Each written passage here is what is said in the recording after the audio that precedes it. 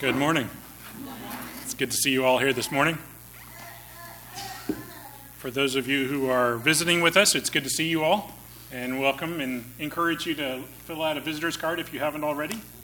We'd love to have a record of your visit and stay in touch with you. If there's anything that we can do to help, please let us know. If there's any questions that you have about what you see or what you hear in the services, please do ask.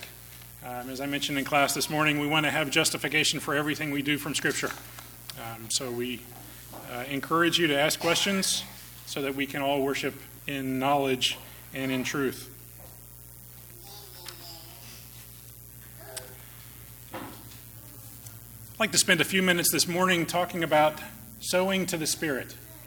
And I don't mean sowing as in needle and thread, right? Sowing as in harvests, reaping, sowing seeds, planting seeds for a future harvest. So the question is, what does that really mean? What does it mean to sow to the Spirit? Well, let's start off with reading the Scriptures. We'll start in verse 7 of Galatians chapter 6. Galatians chapter 6, verses 7 through 10. It's a very straightforward passage and one that we should take to heart. Galatians chapter 6, verses 7 through 10. Do not be deceived. God is not mocked. For whatever a man sows, this he will also reap. For the one who sows to his own flesh will from his flesh reap corruption. But the one who sows to the Spirit will from the Spirit reap eternal life. Let us not lose heart in doing good, for in due time we will reap if we do not grow weary. So then, while we have opportunity, let us do good to all people, especially to those who are of the household of faith. If you take a look at the bulletin this morning, you'll see a little write-up about Charles Barkley, and I'm maybe dating myself a little bit when I remember watching him play, and it was a lot of fun watching him play. But I think it actually might be more fun to hear him talk afterwards. He's a very animated character. He's a very strongly opinionated character, and including above all himself and who he really is. He's very comfortable with who he is, except for one thing. He doesn't think he's a role model. Well, I agree he shouldn't be a role model, but whether or not he should be or is two different questions. And I think if we're honest about it, we can't avoid the fact that somebody with his position, with his visibility, really is a de facto role model for a lot of kids growing up. And one of the things I mentioned in the write-up in the bulletin is whether or not we admit it, we are role models for those around us. When somebody learns that we go to church, we're instantly a role model. What do they do? What do they say? How do they act? Do they really act the way that a Christian should act or not? How are we demonstrating our beliefs through our words and through our actions? So ultimately, I just want to extend on that idea here this morning to really say we are sowing seeds, whether we mean to or not, whether we intend to or not. Just by the very fact that we call ourselves Christians, by the very fact that we identify ourselves as following Christ, we are sowing seeds. There's a famous writer, Annie Dillard. I don't know if you're familiar. She wrote a book that won the Pulitzer back in 1974 called Pilgrim at Tinker Creek. In 1989, she wrote a book called The Writing Life. That's a small book, but very good read. In that, and you love this about good writers, is they have a way of stating things that afterwards you're like, well, yeah, I knew that, obviously. She said in The Writing Life, how we spend our days is, of course, how we spend our lives. There is no shortage of good days. It is good lives that are hard to come by. And that is absolutely true. That is absolutely true to look back and say, I had a good day. I had a good week. I had a good month. But how often can we look back on our lives and say, I had a good life? And yet our lives are the accumulation of our days. How we spend our days is ultimately how we spend our lives. So the question I have for us today is, how are we spending our days? What are the seeds that we are sowing? And are they the seeds that we need to be? It's difficult for us in this day and time if we're not farmers, and I don't know of any farmers here. But if we're not farmers, to understand exactly the metaphor for sowing seed. And we understand it abstractly, but we don't understand the physical labor and the effort really involved in planting seed, the dedication that we have to making sure that that seed takes root and that it grows, and ultimately the hard work it is to reap the harvest when the due season comes. I think today maybe it might be easier for us to think of in terms of investments. How many of us have a job where we put money aside into a 401k? Our full expectation is that will, maybe not completely, but at least supplementally, help us in our retirement. It's an investment that we place over time that we hope will grow as a nest egg so that when we retire, when we stop having that income of regular work coming in, that we have some alternate source of income that will take care of us. It's an investment that we put in that we expect to have accumulation and a reward, a value later on. And yet it's very different from the lottery, for example. We think of the lottery, it's not really an investment. I don't think anybody would consider the lottery a serious investment. Although there are a lot of people who put a lot of money into the lottery. Nobody would deny that. And yet that's really not an expectation, a full expectation of a value in the future. Well, we're really hoping, maybe 1 in a million, literally, chance of winning the lottery would be good. That's hardly an investment because you're not sure of the outcome. You're gambling, you're betting on are you going to win or not. The lottery is really not an investment. It's something that you give away now with a hope, but not an expectation of future value. And it's also not a sense of entitlement or predestination. And that's an expectation of a benefit or a reward regardless of what we do now. People who believe in predestination ultimately say, it doesn't matter what I choose to do, I'm already destined to go where I'm going to go. That's not the case. God hasn't said, you're going to go here no matter what you do, no matter what you say, no matter what you believe, this is what you're cut out to be. That's not the case. We are all, each and every one of us, free moral agents to choose. We don't have a sense of entitlement or predestination where our future is already cut in stone. So with all of that, realizing that we're in making an investment, we're putting something in now for an expectation of a reward later on. What is that investment that we're making? And ultimately, what is that reward? As we saw in Galatians, that our investment can either be in the flesh or it can be in the spirit. We are called to sow to the Spirit so that we will from the Spirit reap eternal life. But if we think a little bit more about that reaping eternal life, let's look over at Colossians in chapter 1. Galatians, Ephesians, Philippians, Colossians chapter 1. Starting in verse 9 through verse 12. Colossians 1, 9 through 12. For this reason also, since the day we heard of it, we have not ceased to pray for you and to ask that you may be filled with the knowledge of his will and all spiritual wisdom and understanding. Why? So that you will walk in a manner worthy of the Lord to please him in all respects, bearing fruit in every good work and increasing in the knowledge of God, strengthened with all power according to his glorious might, for the attaining of all steadfastness and patience, joyously giving thanks to the Father who has qualified us to share in the inheritance of the saints in light. And so we see that in verse 9 we're called, and he's not ceased praying for us, that we will be filled not only with the wisdom and understanding, but also with the knowledge of his will. Ultimately, we're called to walk in his way. We're called to follow him ultimately so that we can experience in verse 12 what he calls the inheritance of the saints in light. That's the reward, that's the harvest that we have to look forward to if we sow properly. In Colossians chapter 3, a couple of chapters over, in verse 10, and starting in verse 9.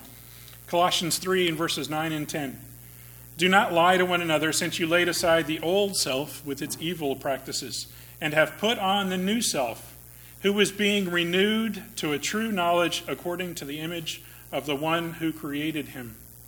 We're being renewed. We're being created as new, ultimately in the image of the one who created us. So we're bearing fruit. We're becoming a new creature once we follow him and put him on in baptism. But that is what our walk is called to be. That is our investment, if you will, and ultimately the benefit that we have through that inheritance. But what are these alternatives? What other choices do we have? Let's turn over to Romans chapter 6. A common, well-known verse, chapter 6, verses 20 through 23. And here we see the contrast, if you will, between our former life and our current life, who we were and who we have become. Romans chapter 6, verses 20 through 23. For when you were slaves of sin, you were free in regard to righteousness. Therefore, what benefit were you then deriving from the things which you are now ashamed? For the outcome of those things is death. Looking back on the old life, looking back on the way that they were and the freedoms that they have to do whatever they want, he said that the reward for that life, the reward for having that freedom, was ultimately death. The outcome of all of that life was death. And yet we compare in verse 20 and 23. But, having been freed from sin and enslaved to God, you derive your benefit, resulting in sanctification, and the outcome, eternal life. Our ultimate harvest will be eternal life. In verse 23, for the wages of sin is death, but the free gift of God is eternal life in Christ Jesus our Lord. If we invest sin, we will reap death. If we invest in this freedom that God has given us to be slaves to him, we will reap eternal life. And that is the promise that we've been given. And we see also in 2 Corinthians 5 and 10 that ultimately the wages for good or evil deeds done in the body will be harvested. But ultimately this is not an investment of time and effort for our own glory or for our own purpose. Let's turn over to 2 Corinthians chapter 2.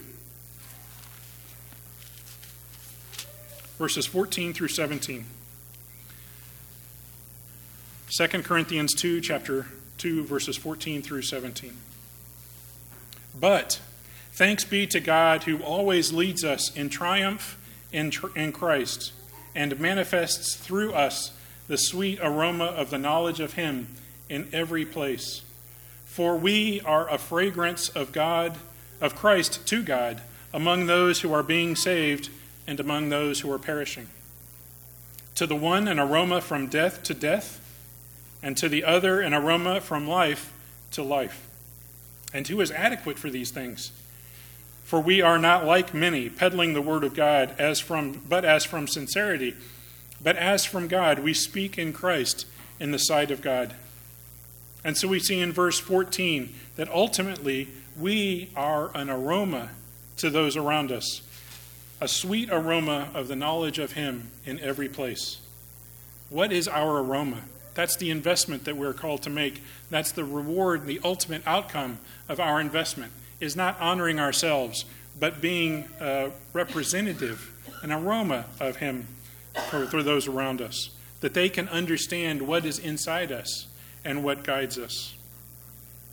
So ultimately the question is, what is the investment that we've made? What is the investment that you've made in your life? And going back to Annie Dillard's book, The Writing Life, she continues with this. A life of good days lived in the senses is not enough. The life of sensation is the life of greed. It requires more and more. The life of the Spirit requires less and less. Time is ample and its passage sweet. So what is valuable? What is the way that you spend your days and ultimately that you'll spend your life? So let's look at 3 ways that we can consider how we invest our time, what the seeds are that we are sowing now, and look forward to the harvest that we have to reap. In 3 different ways. First, we have to understand ultimately what our choices are. Everything that we do is a choice. And everything we do, whether we do nothing at all or not, is a choice. We can sit and decide to stay on the couch all day long. That's a choice. And it will have its rewards. But what are the choices that we have ultimately to follow? Let's turn back to Romans chapter 8.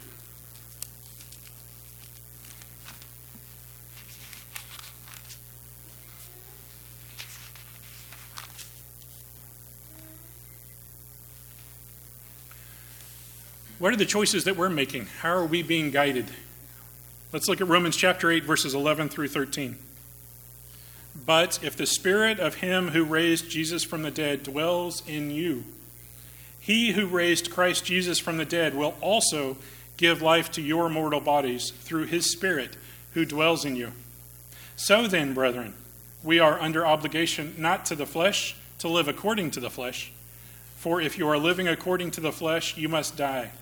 But if by the Spirit you are putting to death the deeds of the body, you will live. So ultimately we're called to sacrifice the deeds of the body and to live the life of the Spirit. And the life of the Spirit is, in fact, contrary to the will of the flesh. But now that we understand that we live for the Spirit, we sow unto the Spirit, we have to understand that we're to be deliberate and decisive in what our choice is. There's a common phrase, and I learned this when I started worshiping here, is time, tide, and formation waits for no one, right? And I hate to say it, but it actually comes from a early Middle English saying. It's not originated with the Naval Academy, but it's effective nevertheless. Time, tide, and formation wait for no one. There are certain things in this life that are unavoidable, right? And ultimately, we have to choose and be deliberate because we don't want to get to the end of our life and look back and say, we didn't make the right choice. Or we didn't make a choice and therefore lived a life that didn't have meaning. Ultimately, our conscious choice must be for what we do and who we are. So let's turn over to Philippians and see how Paul lived his life. Philippians chapter 3.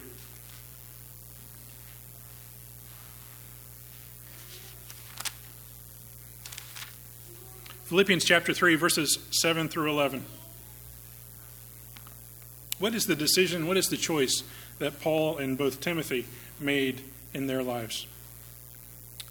Philippians 3, 7 through 11. But whatever things were gained to me, those things I have counted as loss for the sake of Christ. More than that, I count all things to be loss in view of the surpassing value of knowing Christ Jesus my Lord, for whom I have suffered the loss of all things, and count them but rubbish, so that I may gain Christ, and may be found in him, not having a righteousness of my own derived from the law, but that which is through faith in Christ, the righteousness which comes from God on the basis of faith, that I may know him and the power of his resurrection and the fellowship of his sufferings, being conformed to his death, in order that I may attain to the resurrection from the dead. And so we see the irony there that we ultimately will have a resurrection from the dead only in sacrificing our life for him, and only in giving up our life that we can have a life through him. Because ultimately, as Annie Dillard said, a life in the here and now, a life in things is a poor spend, is a poor choice, and ultimately will have no extra reward, no other reward than what we have in the here and now.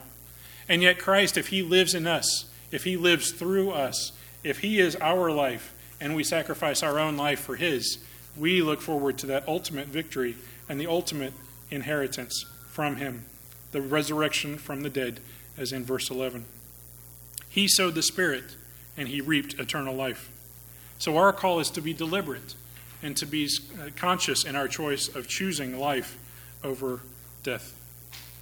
And ultimately and finally, the last thing I would propose is to be a lifelong learner. Now, when I started having kids, I learned a lot of new things. It's fantastic, still learning. There are always new things to learn about being a parent, about being eventually a grandparent, about having a job, about retiring. There's always something in this life to learn. That's not the kind of learning that I'm talking about now. What I'm talking about now is learning what the will of God is for our lives. Now, each one of us are in a different place. We're in a different situation, a different location in where we are. We've come to this point by many different routes, and yet here we are. What is our choice going forward? What do we have to look forward to? And what is our life going to be in the future? And my call to you today is to be a lifelong learner in the sense of opening a conversation and listening to God. So let's turn over to Isaiah chapter 5 and verse 8 through 14 and see the effects of not hearing what God has for us, of ignoring what God's call and message is.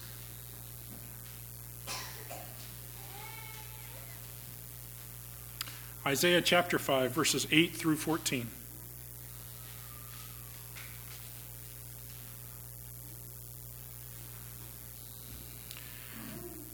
Woe to those who add house to house and join field to field until there is no more room, so that you will have to live alone in the midst of the land. In my ears the Lord of hosts has sworn, surely many houses shall become desolate, even great and fine ones without occupants. For 10 acres of vineyard there will yield only 1 bath of wine, and a homer of seed will yield but 1 ephah of grain. Woe to those who rise early in the morning that they may pursue strong drink, who stay up late in the evening that the wine may inflame them.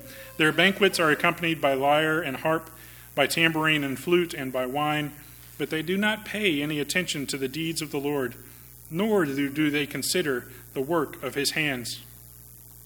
Therefore, my people will go into exile for their lack of knowledge, and their honorable men are famished, and their multitude is parched with thirst.